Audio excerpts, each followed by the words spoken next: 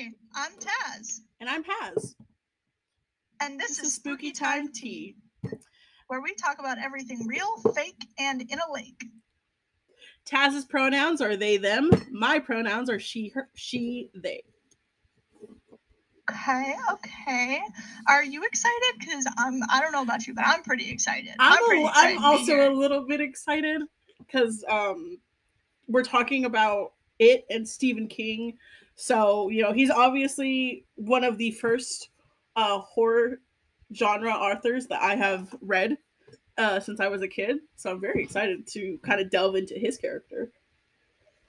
I think that Stephen King is like the biggest, most well-known name in horror writing. Oh, so for sure. Whenever you think of horror novels, you're like, oh, Stephen King. And that I would love to sort of get into the whole how you become just like that kind of icon.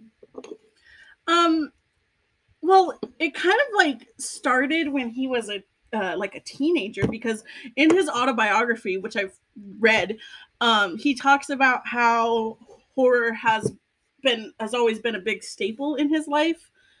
So he wanted to create something that modeled his interests and his likes, and so he always knew that he was a bit of a weird kid growing up. And so I think with him coming up with all of these different books and obviously making the pen name, to kind of separate different series, I think it plays a huge role in how he turned out as an author, because he basically built himself from the ground up and made himself a staple in the horror community.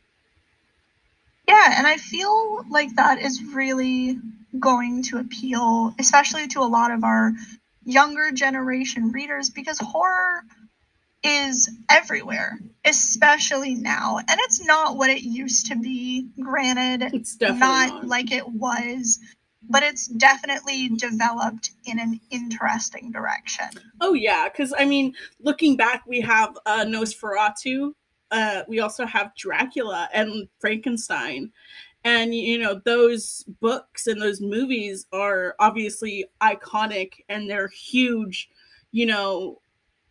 within the community. And I think that almost everyone who is a part of this horror and slasher community, that kind of intakes all of this entertainment that we see, all of it is kind of modeled after the classics like that. And so, a lot of authors who are writing horror fictions like today, they gain a lot of their inspiration from the classics. And I think without the classics, it wouldn't be as it is today. Like, we wouldn't have Texas Chainsaw Massacre. We wouldn't have that. We wouldn't have Halloween anymore. A true classic.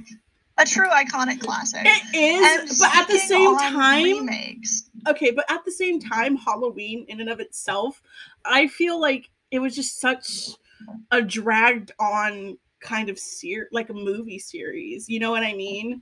And like, yeah, the middle movies, some of them really didn't make sense. Like, they were kind of enjoyable, but they really didn't stick to the whole babysitter plot thing. It was just really confusing all around. But we're not talking about Halloween. We're not talking about Nightmare on Elm Street. We're not talking about Friday the 13th. Those are going to be held for other episodes. Exactly. Today, speaking on remakes, I would love to speak on the remake of It, the very first remake, the one from 2017, because we all remember the original It. Yeah. And I absolutely adored that movie. It holds a special place in my heart, sure, because nobody can do it quite like Tim Curry, I promise. But I hold a more passionate grasp towards the 2017 remake. It feels I think more... you would know for obvious reasons. Yeah, it also, the 2017 setting, it just felt more modern, and it also felt a little bit more relatable, because that's because it was in my head, in the 80s. In my head, I don't perceive Pennywise as like a clown, or like yes, he turns into children's worst fear. But like the way that I see Pennywise.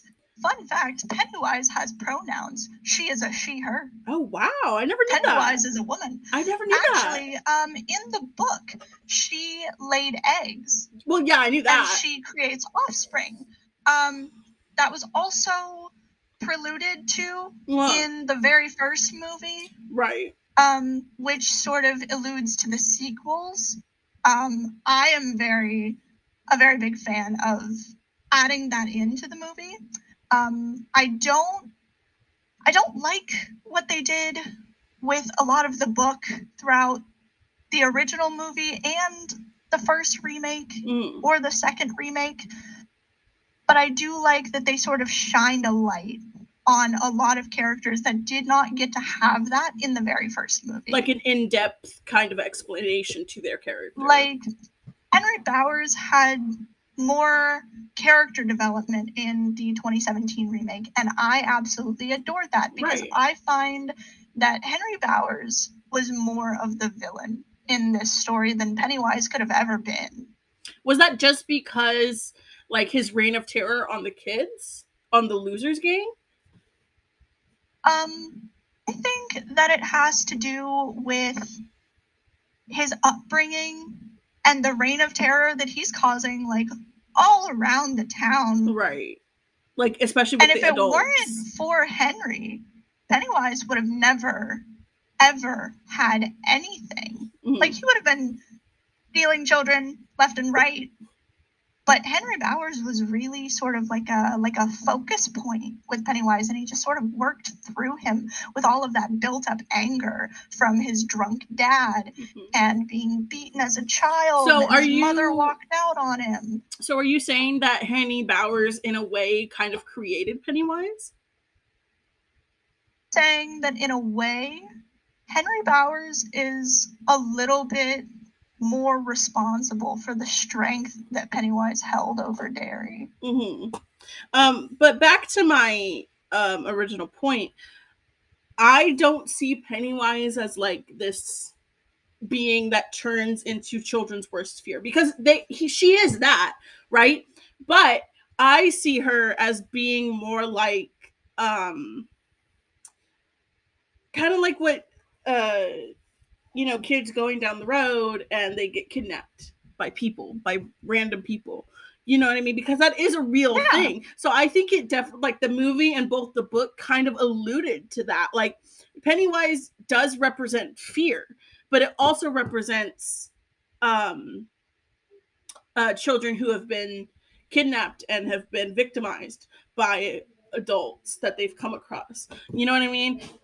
And a lot of people will say that, oh, well, what about the rule stranger danger? Well, the thing is that I think, for me, stranger danger kind of ruined children's safety. And it's not because it's a bad thing, because, I mean, children do need to learn not to be with strangers. But the thing is that they could be harmed by anyone, not just people that they don't know.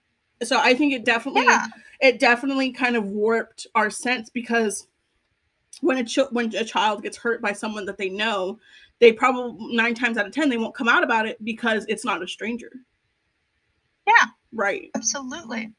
I completely agree. But back to the whole book. I think you have an excellent point. Henry Bowers is a lot more responsible for what happened in Derry and what happened to the Losers Club more than Pennywise probably ever was. Because I think genuinely that Henry, because of his anger and because of his past and all that resentment that he holds for not only adults, but for children who seemingly have a better life than he does, his anger manifested itself into this creature. So that preys upon kids, you know? But at the same time, I'm not sure. I'm like 50-50 on that, only because it's been alluded that Pennywise was there since Derry had been founded. So what I really find a lot of resonance with about topics like that is that Henry Bowers didn't create Pennywise. Pennywise was already there. It's stated in the book that Pennywise was there before, like, the Big Bang and all that good stuff. Mm-hmm. So Pennywise has been around for forever. Right. But I feel like Pennywise had way more killings.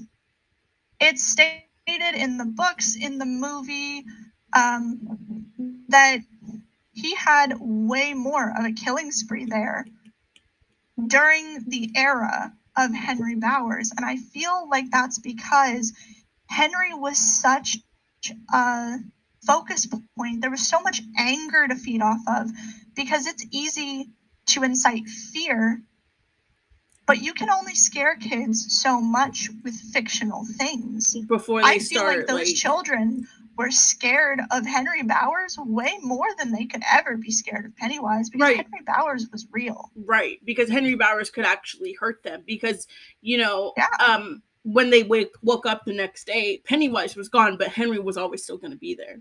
So they still had that sense of danger. Yeah, exactly. And I feel like Henry was a big part of a lot of those children's development. Mm-hmm. I feel like he helped them get over their fears, whether he ever wanted to realize that or not. Right. Or whether Pennywise he wanted did eventually drive him to the loony bin. Or whether he wanted them to be, you know, stop being afraid. Yeah. And Pennywise did eventually drive Henry Bowers into the loony bin. Right. And we see that in the what is it, the sequel? The sequel, the movie that had just not just came out, but recently. Yes. Yeah. Chapter 2, I would like to say, was fairly disappointing. Really? I personally found it to be very disappointing. Simply because of some of the choices that they decided to make, which, like, they tied that in to choices that they made in the first remake. Right. I'm going to say this, and it might not come across the best with our audience at all. Okay. But I do not like that they changed Patrick's fear. What do you mean? Patrick's fear in the movie was changed to zombies. Well, okay, when in fact, Patrick Hockstetter was scared of nothing and no one aside from his own mortality. Right. He was bitten by a leech when he was a small child in a lake. Mm-hmm. And he could feel his blood draining from him, and that made him think about his own mortality, which he had never even pondered on, and that scared him, and he didn't even realize before that point that he could even feel fear. Well, so he just buried it in the back of his head. Well, I think... And then the refrigerator comes into play. Okay. In the book, his death, his very famous death, is that he's going to his refrigerator in the junkyard. And he opens it one day, and there is a swarm of flying leeches. Pennywise takes the form of flying leeches. Right, because that represents his mortality. That he was ever scared of, because it represented his own mortality. Right. Because Patrick Hockstetter has something called solipsism syndrome. Mm-hmm. What is that? Which, for those of our viewers that don't know, also me solipsism, too. True. Solipsism syndrome is mostly correlated in layman's terms to a god complex. Oh, okay. So he truly believed himself to be immortal. Right. Unstoppable. Everybody around him was not real. Mm-hmm. Everything around him was not real. He was the only real thing in the universe to himself. Mm-hmm. I mean, he killed his own little brother because he was scared that he might be real and grow up to kill him. Mm-hmm. So he took care of it first. And that is something that a lot of people don't know about Patrick Hockstetter, is that he has all of this character development. Well, and but we weren't really shown that character about the movie. We really weren't It shown that character development within the book, though. We were, well, not within the book, but within the movie. I Because know, it and didn't that's what touch up frustrates on me it. so much about it, because he's such a complex character. He was so well built, and there was so much that they could have done with him, but they didn't. Right. They put him as sort of like a side character with no lines. And I adore Owen Teague as an actor. He did incredibly in that role. He had a few lines. Wonderful. He had very few lines. I want to say maybe a handful in the movie itself. Yeah. And then in chapter 2, they bring him back as a zombie. Well, yeah, but then how could he, obviously talk? And also, I think the reason that he was brought back as a zombie, or that his fear was changed from mortality to zombies, is because Pennywise can't manifest his mortality, but she can manifest as undead. That is true. I know that it's been stated in several interviews and several articles that they had to cut so much out of the movie because it was so gruesome. Yeah, which I think that, okay, this might be a really, not unpopular opinion, but this is just my opinion, so I'm going to say it.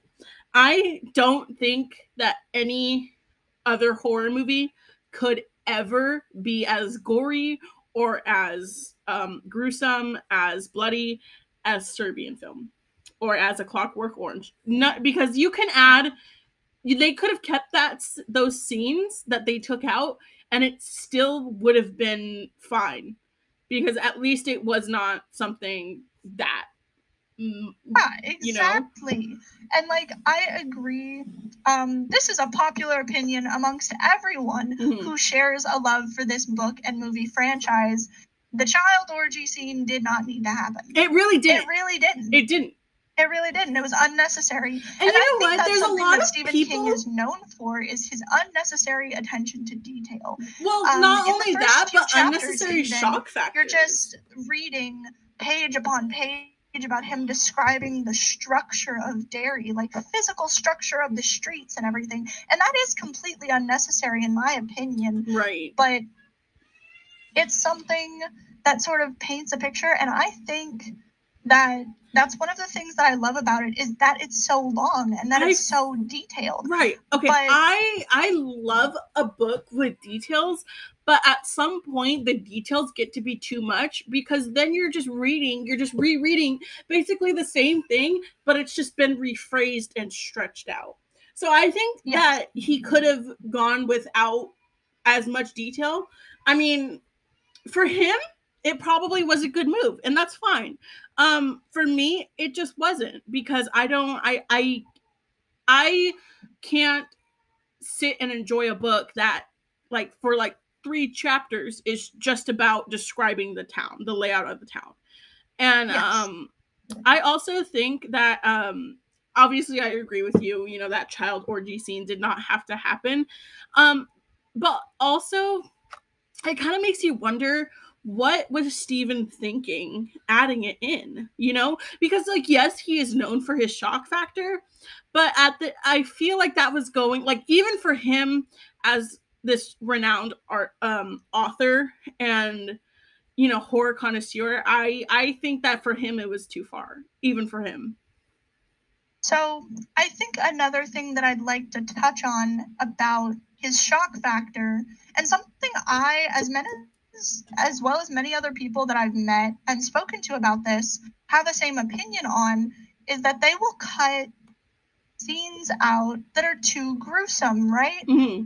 But in It Chapter 2, they included the hate crime scene towards the gay couple in the present tense.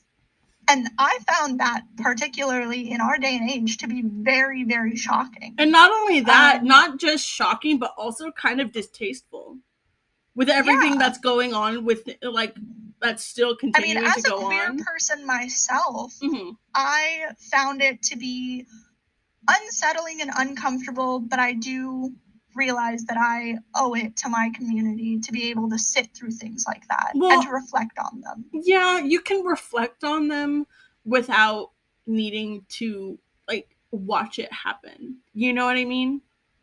I don't know if that really It makes is sense something to that anyone. changes your brain chemistry, I believe, especially if you watch it at too young of an age. Yeah. But so I think you were right, because we were talking about this before we started before we started, recording this session. I do think that you have a really great point when you brought up that Patrick Hockstetter was kind of rewritten into other books.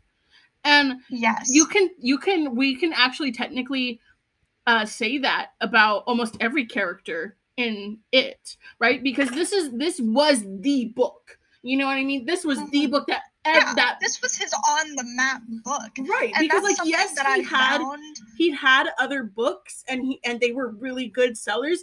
But as soon as he made it, that was kind of what blew him up. That was the game changer. Yeah. That is what gave him his name. When you hear the name Stephen King, you don't think The Stand or Thinner. You think It. Right. And I personally love it. It is one of my favorite horror novels. It is like top tier for me.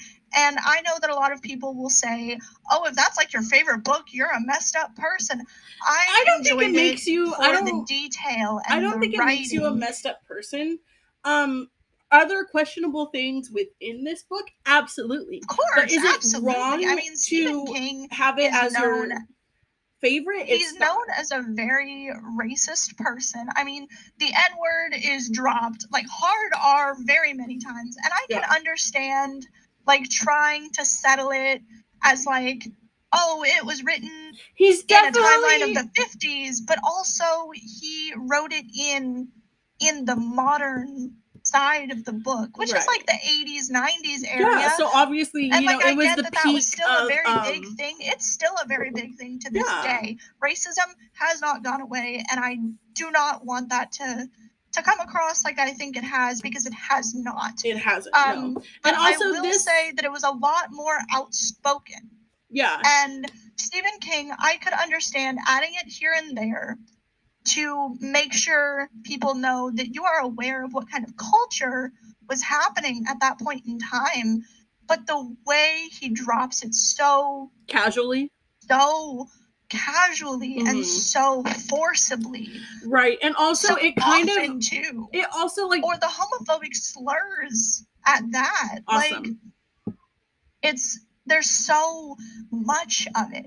It's so much, and it's so there. Right. And it also kind of correlates with the time that the book is set. The original book is set, obviously, in the 80s, 90s. And so the original book flips between childhood and adulthood perspectives. The childhood perspective was written to be in the summer of 1957 and 58. Right. And the adulthood is supposed to be, I believe, 87 to 88 or 89 and obviously, to 90, something like the that. 1950 is kind of like the peak. Like, we had just gotten out of World War II. We didn't win. No, we did not. There was a civil war had happened, obviously, a few years, not like a few, but like, when I say a few, I mean like, it was closer in time to them than it is to us now. Right. And so, all of those people, all of those men, especially people of color, like Black people or Latino people, that fought the world, the Second World War, and then came back, they were obviously subject to spitting, people spitting in soldiers' faces and calling them slurs. And obviously, when you flip back to the adulthood perspective, you're still at the height of, racial disparities. And there was a lot of KKK activity going from the 80s to the 90s, and there's still a lot of KKK activity today. So do I agree with Stephen's choice to drop the N-word and slurs so casually and often, no, I don't. I don't think it was necessary. For me, I don't believe it was necessary, but it did make the book more real because that was a huge part of that era, and it would be wrong to ignore it. It would, as much as I hate it and as much as I think that it's disrespectful and distasteful, it brings light to how it was back then and how it still is.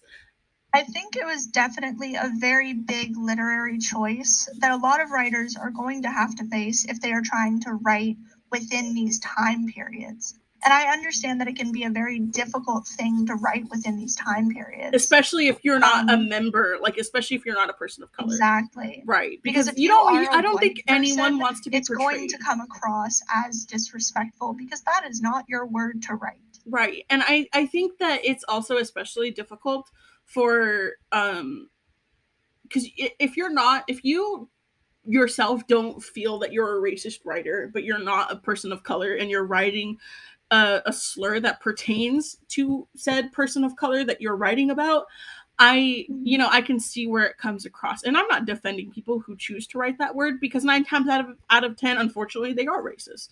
9 times out of 10, they're a white man. I've definitely, while reading that book, I've read that book so many times that I could probably recite it like page to page. I love that. While reading that book, the first and second time through, I read it for the first time when I was a very young child. Right.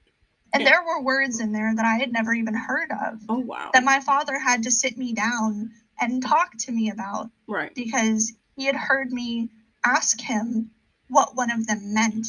Right. And it's obviously it's a hard conversation to have with the child.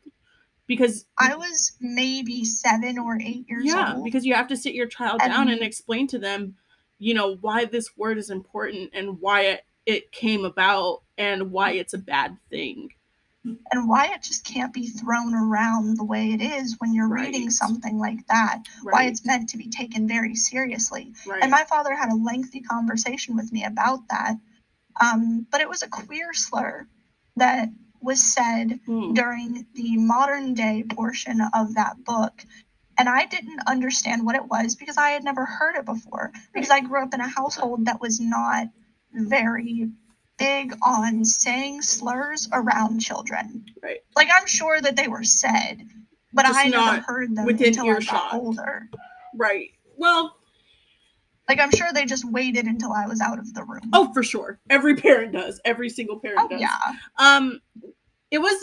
This talk was actually really enlightening, and I think that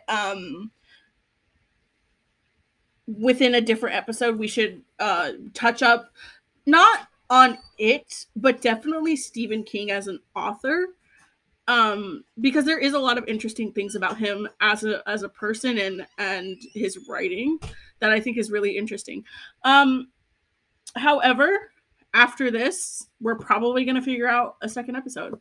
So, yeah, for anyone who's watching this, if you want to go check out this book, I highly recommend it. However, you do have to be prepared because if you are sensitive to child sexual assault scenes or slurs, we'll obviously put, what chapters you can try to avoid, but you will be subject to having those kinds of topics within this book. So it's a very deep book. It's a very shocking book. It is also a very long book. Yes. At a whopping 1,153 pages. Yes. So with that being said, getting a hard copy. With that being said, this has been Spooky Time Tea, and we'll catch you on the next episode.